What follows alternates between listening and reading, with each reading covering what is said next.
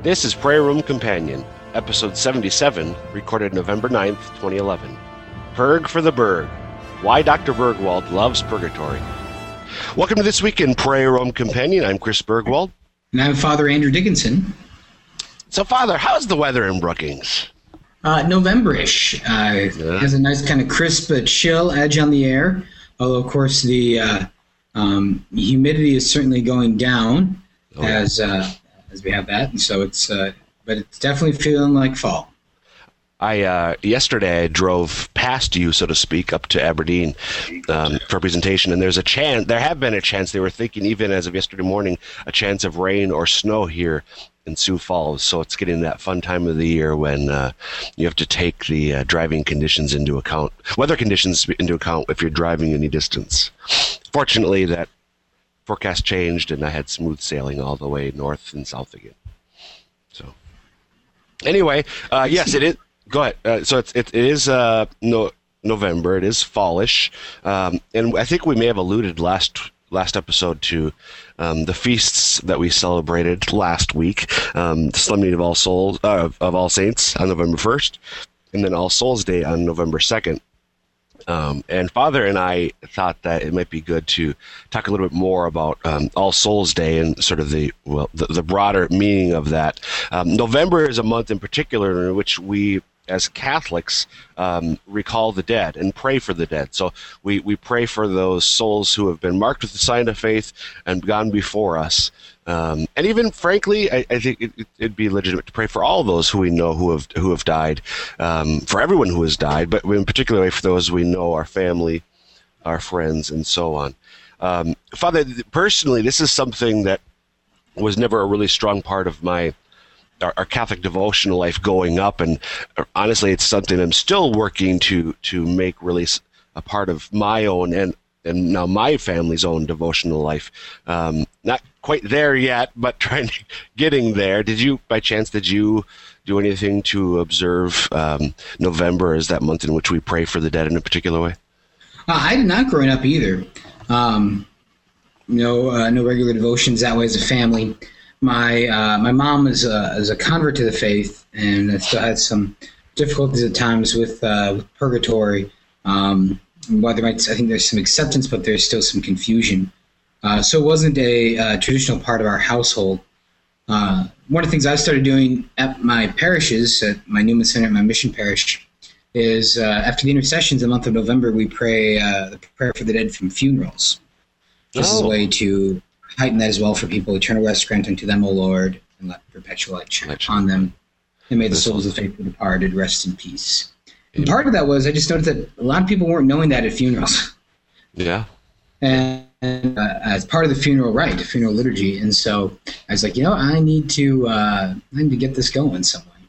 That would be something great. That's a great idea for me to add to our family prayer. I'll have to do that. Anyway. Well, because it is, and that little devotion is a part of the traditional after-meal prayer, which doesn't really work out much for children sometimes. But where you would say, we give you thanks, Almighty God, for these and all thy benefits, you who live and reign forever and ever. Amen. And may the souls of the faithful departed through the mercy of God rest in peace. Amen. Beautiful. So regardless of whether the degree to which you or I are or did grow up with those devotions, it has been a part of the devotional practice of the church for centuries. And of course, the reasons for that, the reason we can pray for the dead, because we know that there is this state after death called purgatory. There'd be no point in praying for the dead if there were no purgatory, right, Father? Because if they're in heaven, they don't need our prayers, and if they're in hell, unfortunately, our prayers are of no avail. So the fact that we have, even before the time of Christ, we see in the second book of Maccabees, that we see the Jewish practice of praying for the dead, that already points to the reality of a third state after death. Correct? Right. There must be something else out there. Right. And we see explicit reference in Scripture and unfortunately I couldn't put my finger on the exact passage, but you can Google it or use a concordance. What's called the limbo of the fathers is referred to in St. Paul's letters, where Jesus went down. Maybe I think it's actually one of Peter's letters, come to think of it, but where Jesus descended into the dead after he died, he saved the just souls, brought the just souls out of this state, this quote unquote place where they had been. They weren't in hell, they weren't yet in heaven because he had not opened the gates of heaven by the redemption. So they were in this sort of state of, I don't know, a holding cell, so to speak, for lack of a better word at the moment, until he was able to free them and open the gates of heaven for them. So the point of that, the idea that there can be a third state of after death is referred to explicitly in Scripture, even if it's not called purgatory.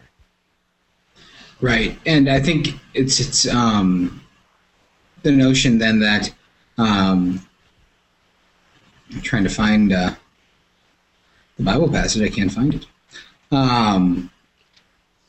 But dead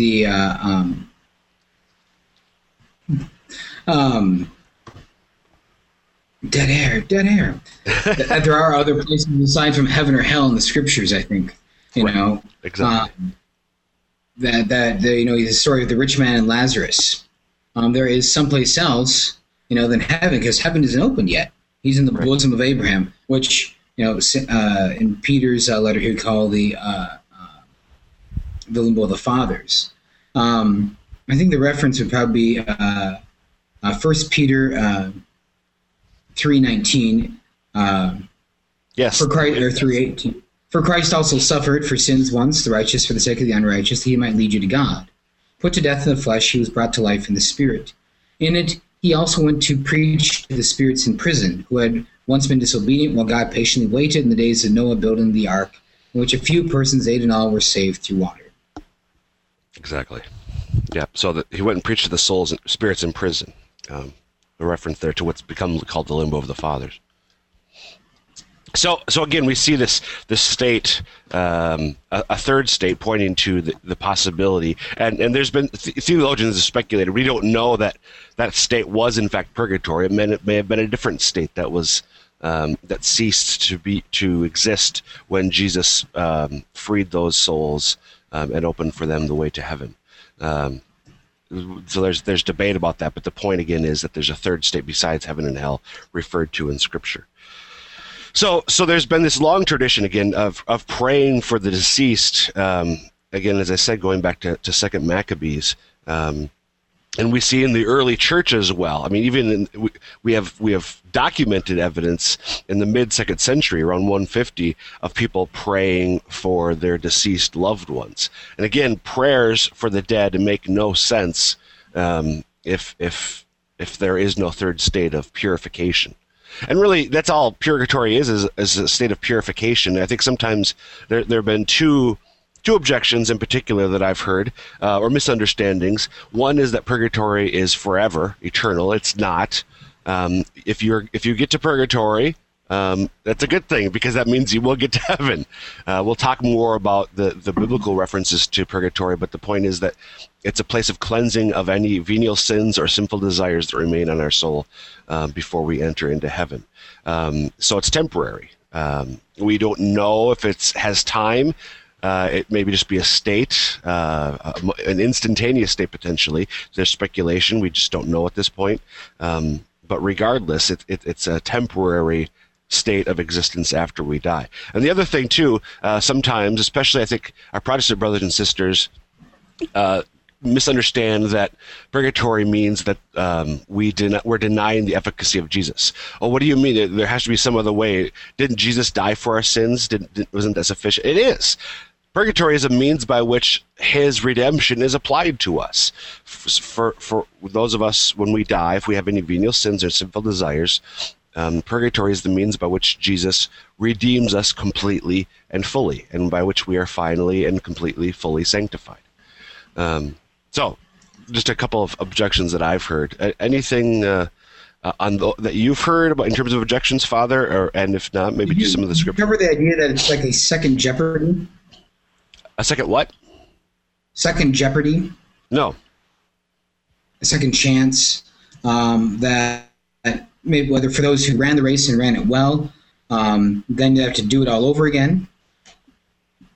Or for those who didn't run the race well, they now they get a second chance aside from this life. Sometimes that's a misunderstanding or an objection to purgatory that I've encountered. And does that make sense? So what is that? What's the nature of the objection then? That we get a do-over? Right, that you get a do-over, or that you have to do a do-over, and we already did this. That becomes a second jeopardy. Second jeopardy is a legal term that you can't be tried for the same, or double jeopardy, I should say. You can't be tried for the same case once. Gotcha. Okay. Yes, I'm with you now. So how do you respond to that when you've encountered that? I usually hit them in the head. Oh, that's good. With the catechism, probably. It is. No, I'll use a Bible because I'm a Bible guy. Well, for one thing, I think, as you said, that you can't flunk purgatory. Yep. It's a one-way street. It's do not stop, do not collect $200, just keep going. And so the other thing is, what does purgatory actually there for? And I think then I usually start talking to people, and we can probably go into this a little later, the difference between guilt of sin and then the fruit or effect of sin. Mm-hmm. If we're free from the guilt of sin, hey, hot dog, but we still might have those, still be bearing the fruits of sin in our body, in our soul, in the substance of who we are. So it's not just simply a matter of, so it'll always come down to an understanding of who the human person is and how sin affects us. Right. And the relationship between who we are and what heaven is. And again, we'll get into that. What God calls us to be in heaven. Exactly. Any other objections that you've ever heard? No, I think those are all that I've heard. So again, we see in the early church reference to praying for the dead, and then explicit reference later to this, what we call purgatory. Sometimes the objection is raised by our Protestant brothers and sisters. But where do you find that in the Bible? The word purgatory is not in the Bible. Well, certainly the word is not in there, but the concept is as at least implied. And there are a couple places where it seems to be more than implied, but referred to perhaps by a different name. So I thought we could maybe look at some of those scriptural references, beginning with St. Paul's first letter to the Corinthians. There's a passage in chapter 3 of 1 Corinthians that has long been read as an allusion or reference to purgatory. So this is 1 Corinthians 3, beginning with verse 10. According to the commission of God given to me, like a skilled master builder, I laid a foundation, and another man is building upon it. Let each man take care how he builds upon it. For no other foundation can any lay than that which is laid, which is Jesus Christ. Now if anyone builds on the foundation with gold, silver, precious stones, wood, hay, straw, each man's work will become manifest. For the day will disclose it, because it will be revealed with fire, and the fire will test what sort of work each one has done.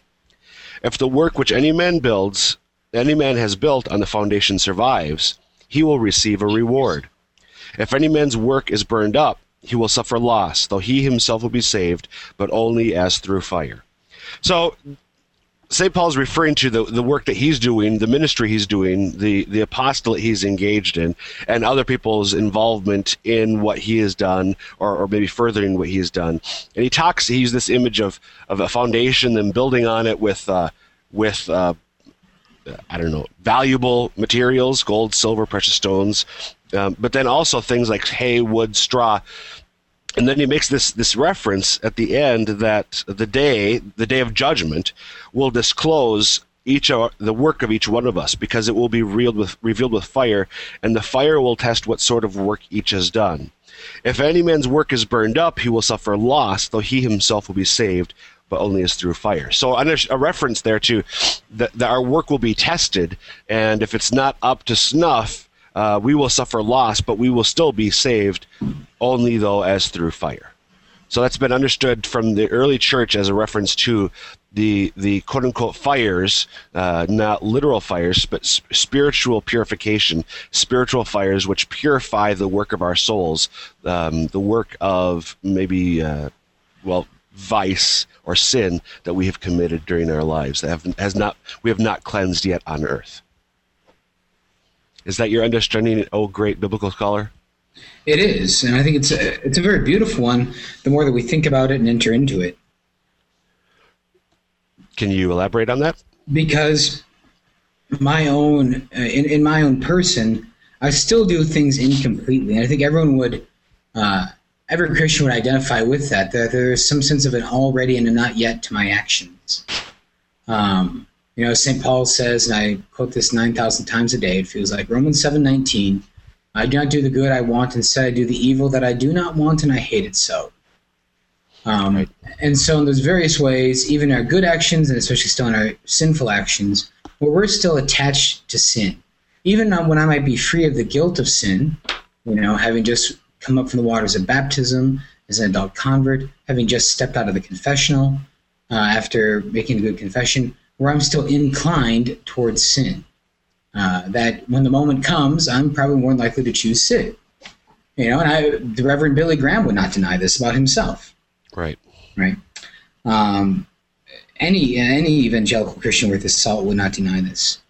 And so then this is precisely that purification St. Paul is talking about, those things of straw or wood and those things that are gold and silver that endure. And so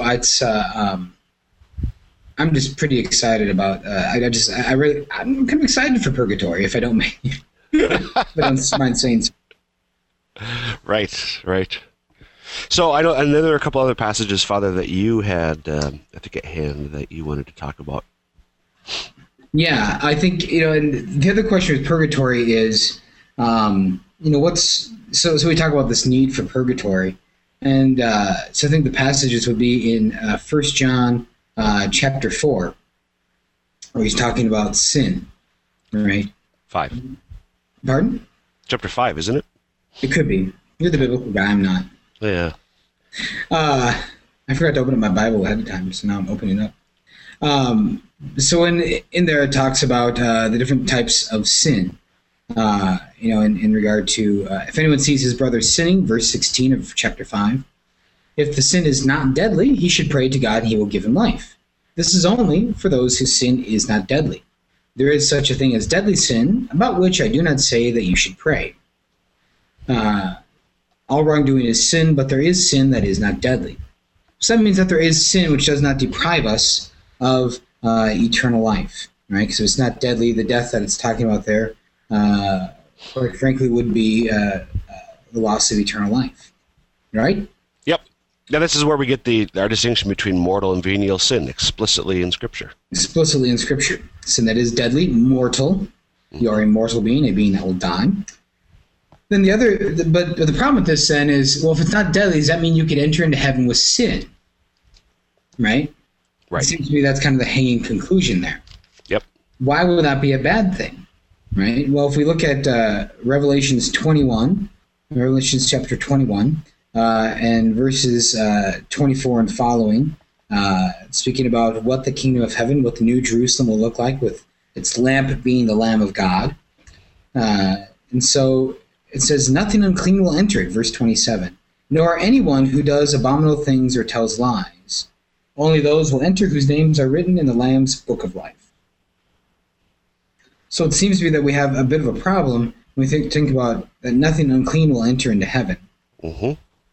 And so what is there then to provide cleanliness then between our death, when I might have these non-deadly sins? How is God going to make that happen? Because it's going to be God who makes it happen and not me. Right. Because this is part of the redemption, the work of our redemption. Very much so. So from that, looking at the fact that we pray and these things like 1 Corinthians 3 and then these two verses together, very on, the early Christians understood that there was this third state of purification after death, in which both those venial sins, the sins that we have not repented of prior to our death, and what you were referring to earlier, the effects of our sin throughout our lives, both of those are cleansed and purified, removed from our souls at the moment of death, or, well, after we die in the state of purgatory. Very much so. And so, go ahead. No. Go. I just think then about what our prayers for those souls do. Right. I think it's a good way to go with this. That when someone's in that state, then we're called in Christian mercy, and in Christian mercy we're called to heal, to help the sick, to help those who are poor. And so one of the things we do is we can pray for those who are in purgatory, because there is a suffering of loss that 1 Corinthians talks about in that state of purgatory. And so we should pray for them to be alleviated from that difficulty and from that pain. And so, yeah, this is something. Several years ago, I was thinking a little bit on this, because we need to be. We can't enter into heaven without these venial sins or sinful desires, the effects of our sins, consequences of our sins cleansed away. So it's not that our prayers for the souls in purgatory stop the cleansing, but either somehow, I don't know, spiritual anesthesia or maybe a hastening, maybe quickening the speed with which the Band-Aid is pulled off. We don't know exactly the precise spiritual mechanism by which our prayers are efficacious, but we do know that somehow our prayers for the dead are efficacious. There's this back in February, Magnificat, the monthly devotional Magnificat. They oftentimes, most days, except for Sundays and other solemnities, they have a little vignette about a saint, because there are thousands of them. And they always have a couple of short prayers as well. And there's this prayer that really struck me, that it alludes, at least in part, to what we're talking about today. It's by an Italian, I think, priest from the 19th century, St. Joseph Cafasso. "Oh, my dear Jesus, I commend in a special manner to your mercy the greatest sinner in your eyes, the dying person in greatest danger of damnation, the most abandoned soul in purgatory, and the most desolate person on this earth." I love that prayer because it's targeted very specifically for people who I do not know, and probably will never know this side of death. But I'm praying, when I pray this prayer, I'm praying for those specific people. One of them is the most abandoned soul in purgatory. There are people, almost assuredly, who have died and nobody's praying for them. Nobody is praying for either, however, again, that mechanism works, praying that their purification be completed and they enter into the glory of heaven. And so it is, as you said earlier, a great work of mercy, in a sense, to pray for the souls of the deceased. So, anything else, Father, that you think is worth addressing on this topic? I think you're just, I said it a little bit, or alluded to it, but just that purgatory is the mercy of God. Yep. I think it's just to have that view of it, not that it's, God trying to get us, but it's the mercy of God, and it's such a beautiful thing in that regard. So I just, it's a good thing to leave us with. I think the other thing I did think of earlier, and I'd forgotten until just now, there have been a number of private revelations throughout history, which allegedly speak to the nature of purgatory, and sometimes I think some people have the sense that I've talked to some Catholics, and you get the sense that purgatory is like, just one step removed from hell. It's horrible, and the pain of purgatory, the spiritual fires, etc. I don't.